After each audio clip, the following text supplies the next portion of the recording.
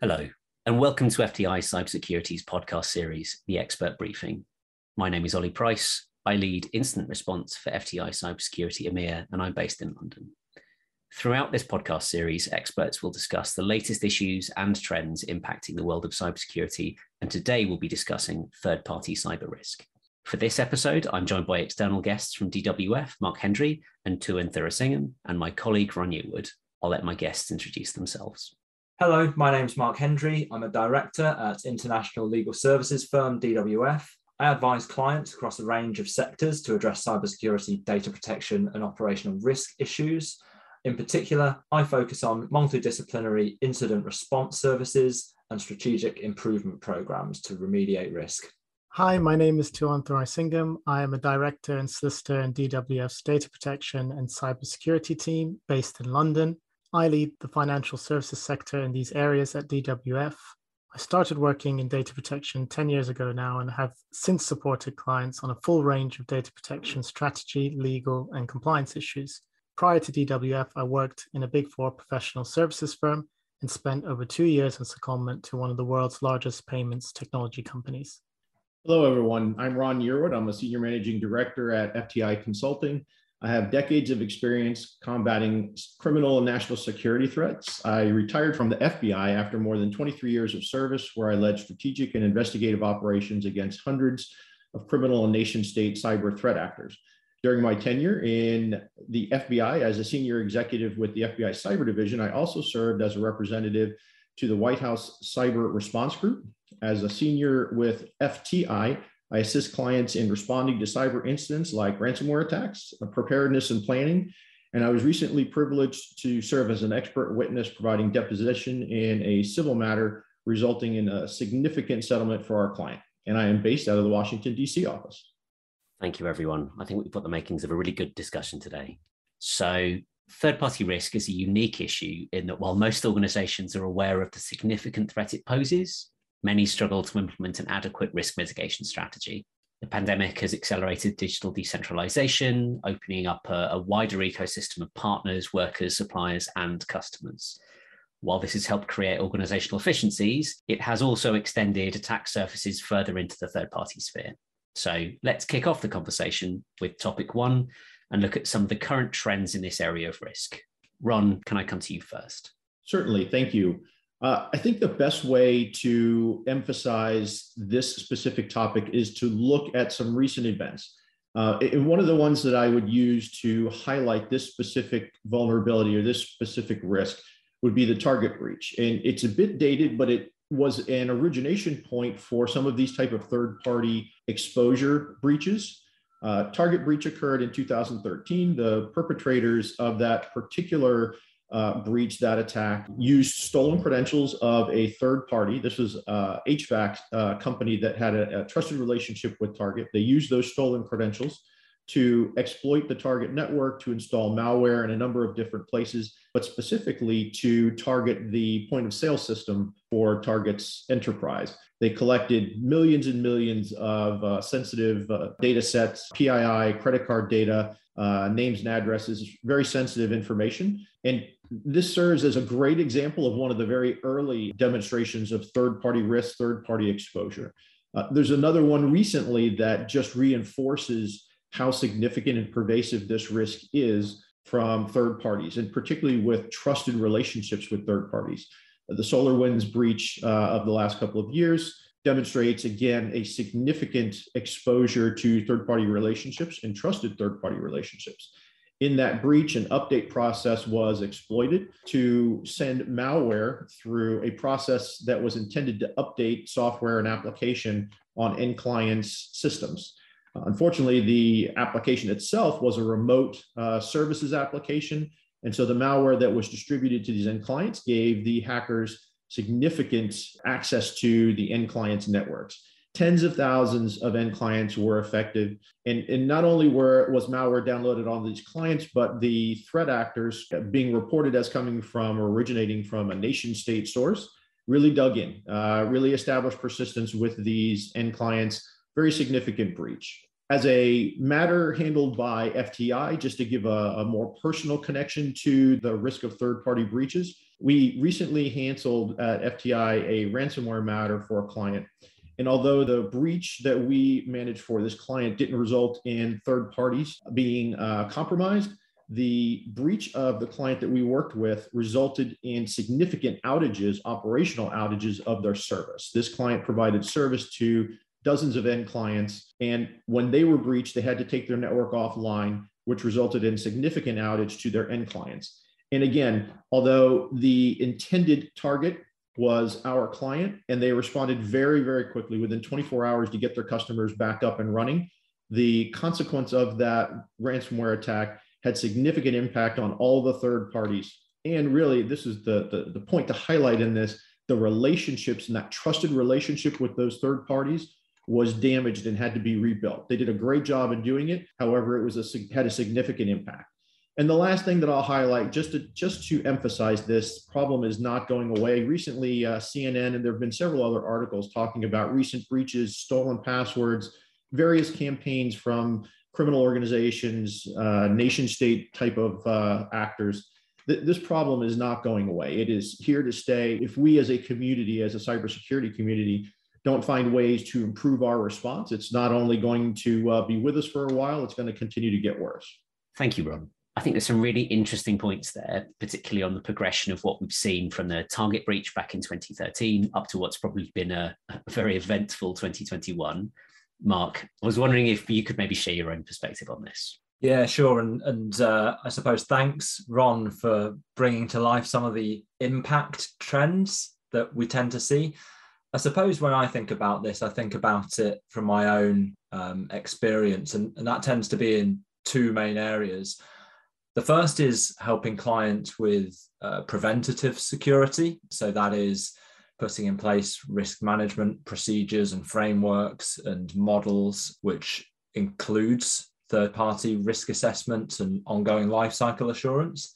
And the second is in incident situations. So, those two do come together. What I would say is that across that life cycle, 2013 and before through 2021, we're seeing the same kinds of impacts. And across that timescale, we've seen third-party ecosystems expand, get deeper, get more technical. We're seeing the lines between organizations blur in terms of logic and technology and data flows increasingly. And so that just creates a more complicated situation in which to understand and manage risk.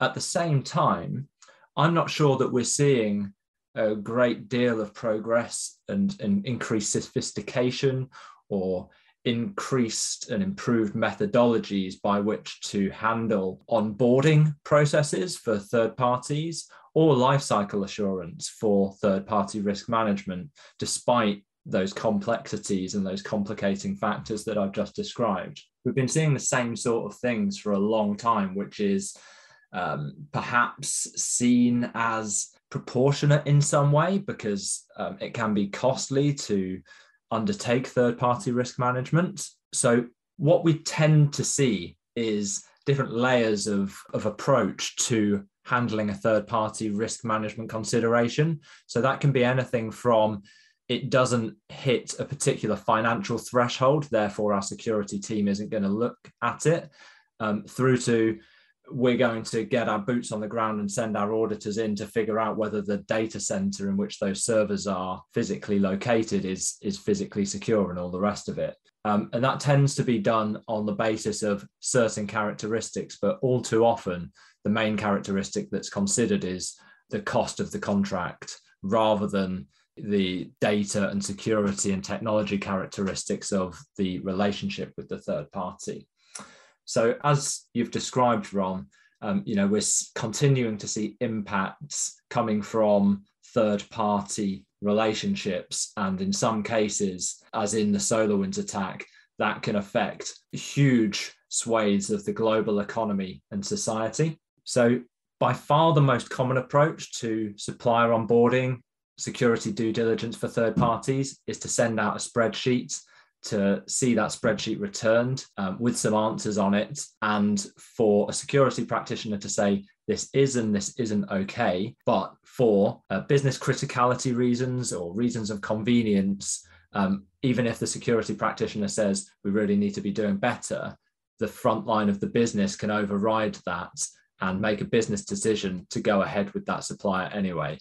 And that's where I see this coming back up in incidents. So when I see third parties involved in incidents, which actually over the past 5 years has been in every case that I've worked on in terms of some kind of liability for an incident that's occurred, or a mishandled or suboptimally handled incident response, there'll be some element of third party liability to that.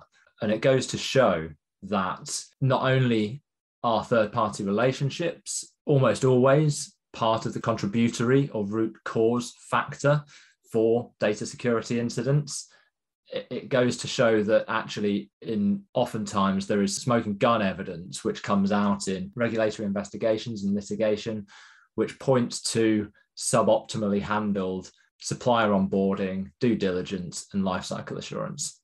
Thank you, Mark. I think some really interesting, important points there.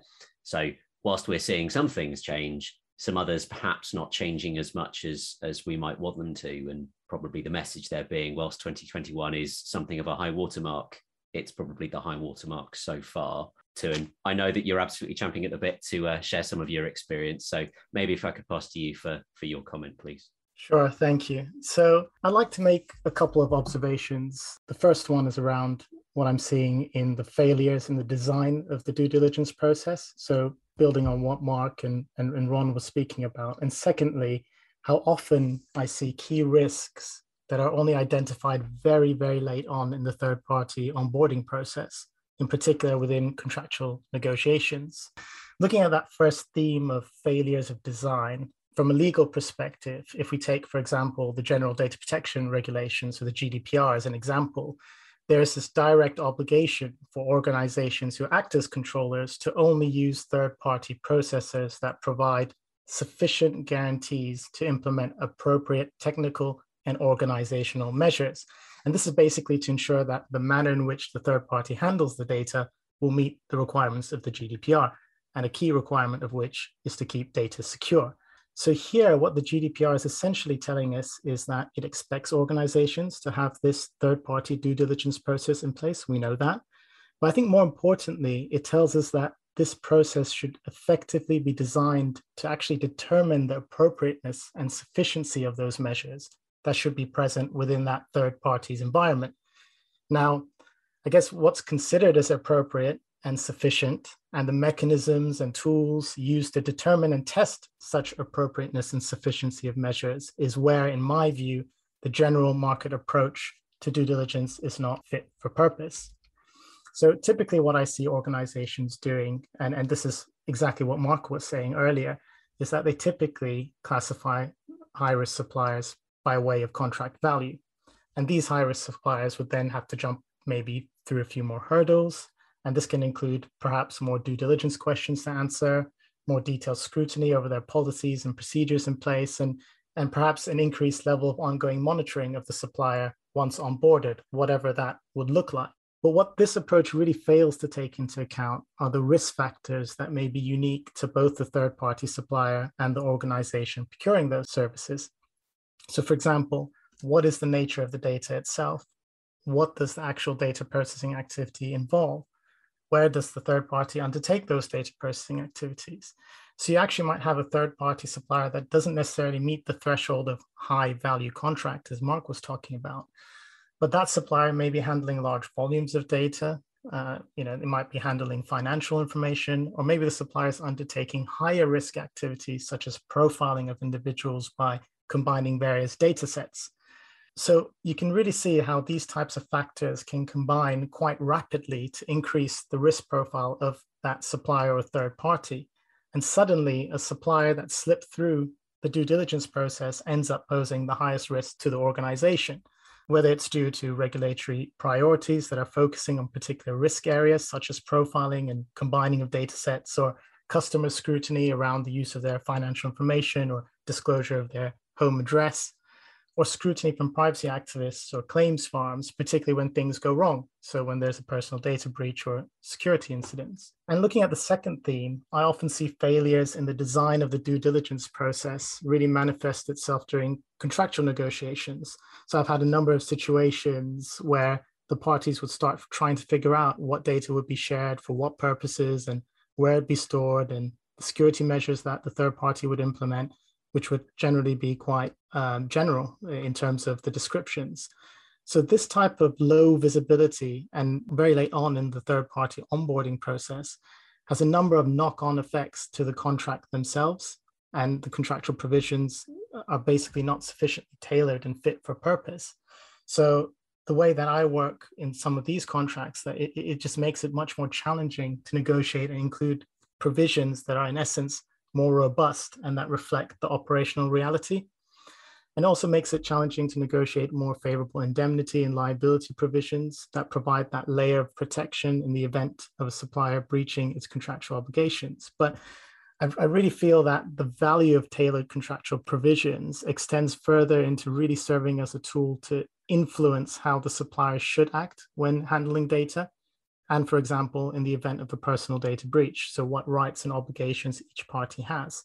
So having robust notification obligations and granular steps that the supplier has to take should an incident like that occur. So I guess I'll finish by saying that often all of these complex issues is being dealt with by legal teams who are under pressure by their business to onboard the supplier due to a product or service that's going to go live in X number of weeks. The organization is then pushed to make a risk acceptance decision and balance the cost of not going ahead with the potential third-party supplier with the potential future risk that the supplier may introduce to the organization's environment. So from a risk mitigation strategy point of view, you can see how the typical design of the due diligence process is just not fit for purpose in the world of privacy and cybersecurity at the moment. Thank you, Tuan, and thank you, Mark and Ron. I think that's been really useful to sort of understand what the truth in the ground for this kind of problem really is. So to provide a bit of background, our sponsored flagship report with Harvard Business Review Analytics Services addressing third-party cyber risk. Within that, 71% of business executives surveyed said they are concerned that third-party suppliers are exposing their organization to cybersecurity risk. Over 60% of respondents say their third-party suppliers implement systems within their network, with 43% saying their organization lacks sufficient resources to adequately monitor and manage their suppliers. So with that underscoring some of the challenges in this area, what advice would you give to business leaders right now to mitigate the risk? Mark, perhaps I can come to you first.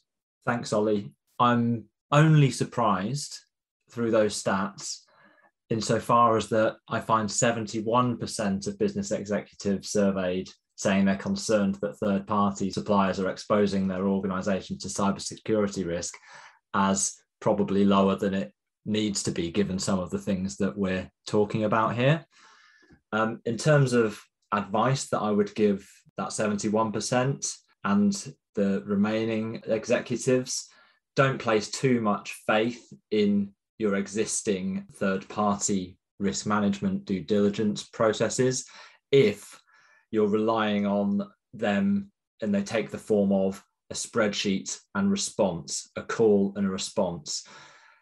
The way that I see that typically working out is that the responder knows the answers that will be required to pass a very thin examination and a thin layer of scrutiny, whereas in reality and operationally, the relationship, the technical integrations, the systems integrations, and the flows of data that are going on between organizations are very much deeper and more complicated than would be represented on a spreadsheet. And therefore, it provides a veneer of risk management as opposed to anything that's going to provide you with the tools, the insights to come up with appropriate technical and organizational measures, that GDPR term that Tuan mentioned, appropriate technical and organizational measures to protect all parties within that supply chain.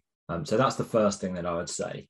The second thing that I would say is something that I've seen in my career time and time again, is that in scrutinizing third parties and the characteristics of third-party relationships that you hold. The people who are undertaking that scrutiny and who are assessing the risk, the operational and technical characteristics of the relationship and the risk that's presented through those people need to have a certain level of technical acuity. That doesn't mean that they need to be able to sit and code line by line. It doesn't mean that they have to be the people that administer firewalls. It simply means that they have to understand that when organizations are working together, when systems are being integrated, perhaps when you have a third-party supplier effectively running your IT operations as a managed service, you have to have people who are representing your organization, who are able to cut the wheat from the chaff, who are able to understand whether the answers that are being provided are opaque, to provide a certain level of challenge, scrutiny, and discern a good answer from a bad answer, be able to discern obscurity to reality. So, for example, I once worked with, in the UK, a water utilities provider, and they'd gone through an organizational reshuffle and change in which they essentially cut their IT team, and they were left with their IT managed service provider, who was reporting monthly on key performance indicators and key risk indicators as described in their contract. They were crossing the T's and dotting the I's of their obligations within the contract, or so it appeared on the face. Now, what ended up happening was they had an incident. The IT service managed service provider hadn't been doing all the things that they'd been reporting as green in terms of KPIs and KRIs, but nobody in management had the capability to understand whether they'd been being misled over the past 12, 24 months. Only that these reports were hitting their desks. They look quite thick and chunky. They might have had a shiny cover on them, and that was enough to satisfy what was left, the remnants of the IT team within the company. It didn't mean that anything good was happening at all. So make sure that you have people in positions of authority over relationships and over third-party risk and security risk, who know how to ask the right questions, who understand the characteristics organizationally, legally, technically of these relationships, and have the ability to think creatively about how issues might occur. So don't just think in terms of control frameworks, but think in terms of, if something was to go wrong with the supplier, without necessarily describing what that if might be. If something was going to go wrong, well, how might it affect us? And how might it affect our clients? How might it affect our colleagues? And what can we do about it? Thank you, Mark. I suspect your mention of spreadsheet and response will have struck a chord with many.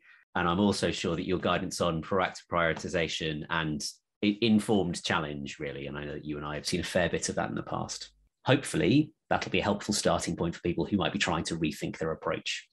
So, Tuan, perhaps I could ask you for a few things that business leaders concerned about their third-party cyber risk can look out for.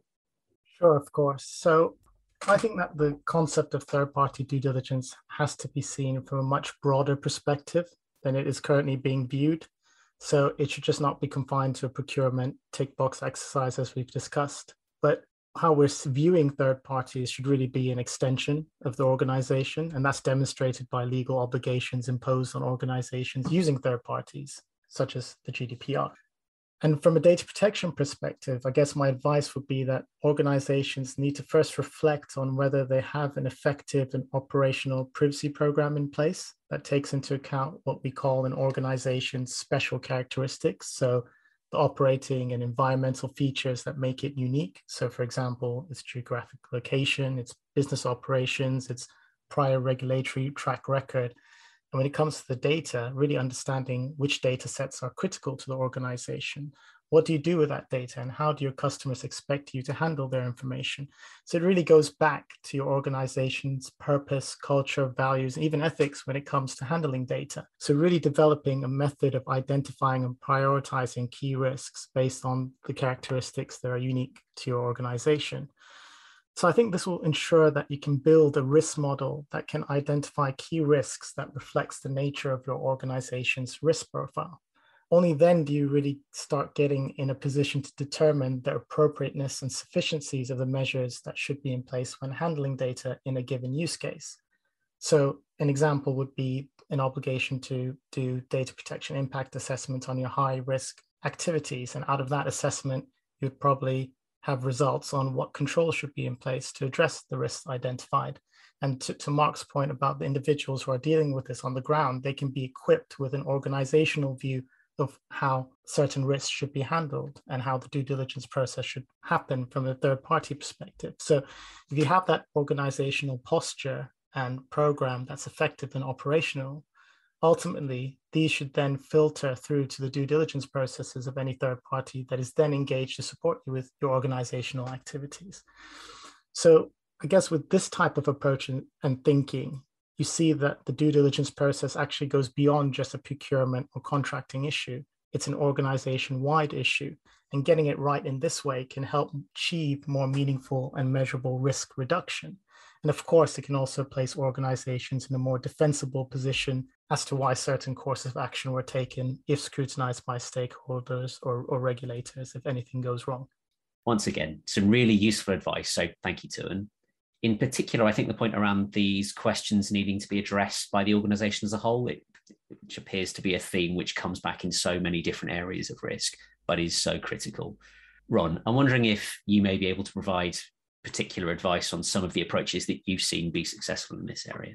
Thank you, Oleg. I want to comment on a couple of things, and Tuan emphasized the need for having a comprehensive understanding of your own data within your own organization. And that is so critical to success in changing the way that we manage our third-party relationships. Mark also spoke earlier about the growing threat landscape, the attack surface with growing organizational complexity, enhanced relationships, and those relationships with third parties. This threat continues to grow, and it's of significant concern. And I thought I would highlight a recent matter where this third-party relationship was exploited, and specifically the insertion of sensitive information into the third-party relationship was unknown until it was discovered that it had been exposed. We had a client that we worked with in response to a sensitive incident, the exposure of sensitive data. This client that we were working with managed data analysis for several global clients. And as we found on behalf of the client in conducting investigation, some sensitive data had been exposed. However, the sensitive information that was exposed was unknown to the client. The sensitive information was not part of the ongoing data analysis, ongoing exchange of information. And so the discovery of this information being exposed and available out in the open was completely unexpected. During our investigation, we discovered one of their global clients, part of the information exchange that they had included unstructured but very sensitive information that was sent to them. The client that we worked with wasn't doing anything with that information, but it was still sent to them. And so unfortunately, that information was exposed. And again, I provide this example, this recent matter, just to emphasize that the risk to third-party engagements isn't always directly on a face-to-face, exactly what you know basis. It's very complex. It is changing on a regular basis. And as our technology and threat landscape changes regularly, so do these third-party relationships, and the risks that are posed by these third-party relationships, so do they change, particularly when the third parties are not securing their own data, their own systems to the same degree that we are. I'll highlight a couple of points. If we look at organizations with the most positive of perspectives, we start to accept that organizations are getting better at protecting their own data. This requires us to accept that organizations know where their critical data is, that they've established strategic processes around security and privacy. If that's the case and we accept that, we have to give that same consideration or extend that same thought process to third-party relationships, particularly those with trusted relationships. Included in this type of an assessment, traditional risk management processes apply. If the cyber risk of a third-party exposure rises above an organization's comfort level, just as they would with a traditional operational risk, they should be looking to mitigate, eliminate, reduce, and accept the risk or transfer that risk. So if we take those things into context, we're getting better, but we need to hold accountable our third parties to ensure that they're getting better and apply traditional risk management processes to cybersecurity. Also, we can use different models when we look at whether or not our programs are being successful. So I'll highlight a zero trust model, which is typically or traditionally utilized in identity and access management, but it's another way of looking at third-party risk and the associated due diligence efforts around that. Both Mark and Tuan highlighted checklists, spreadsheet type of due diligence efforts, paper assurances, attestation of security. These things are no longer sufficient. So if we look at the zero trust model, we can apply that in a way that would be trust but verify. And if you can't verify, then you don't trust. All of these areas require investment in solutions and investment in ongoing security enhancements. This also requires a shift from what would be the traditional return on investment approach in cybersecurity and risk management to a concept of risk of failure to invest. The ROI is the same. We're just shifting it from return on investment to risk of failure to invest approach. The traditional risk reduction concepts can and should be applied here, and investments in security can help to address these issues. This is really hard to enforce, but we have to start with personal accountability. Be the best partner that you can, and then hold accountable your third-party partners, your third-party relationships, to hold them accountable in being the best that they can. One of the things that I expect in the future we will see additional changes, additional areas of advancement is in service level agreements, the contractual agreements that we have with our third parties. These are potential areas and opportunities to change that current landscape of third-party relationships. Thank you, Ron, and thank you, Mark and Tuan. I think we've had a really interesting discussion charting how these issues have evolved over the past decade. Some of the changes that have been brought by new regulation and new techniques used by threat actors, which have led to, unfortunately, 2021 being the year of the supply chain attack. There has also been some really useful advice on realistic and achievable steps that business leaders can take to ensure their organizations are able to play their part in an ever increasingly connected world. So I'd like to thank my guests for joining me today. Remember to subscribe to our podcast series so that you don't miss out on future episodes. If you'd like to find out more about what we do here at FTI Cybersecurity and how to help build a resilient future for clients, please reach out to myself or any of today's guests via the FTI website.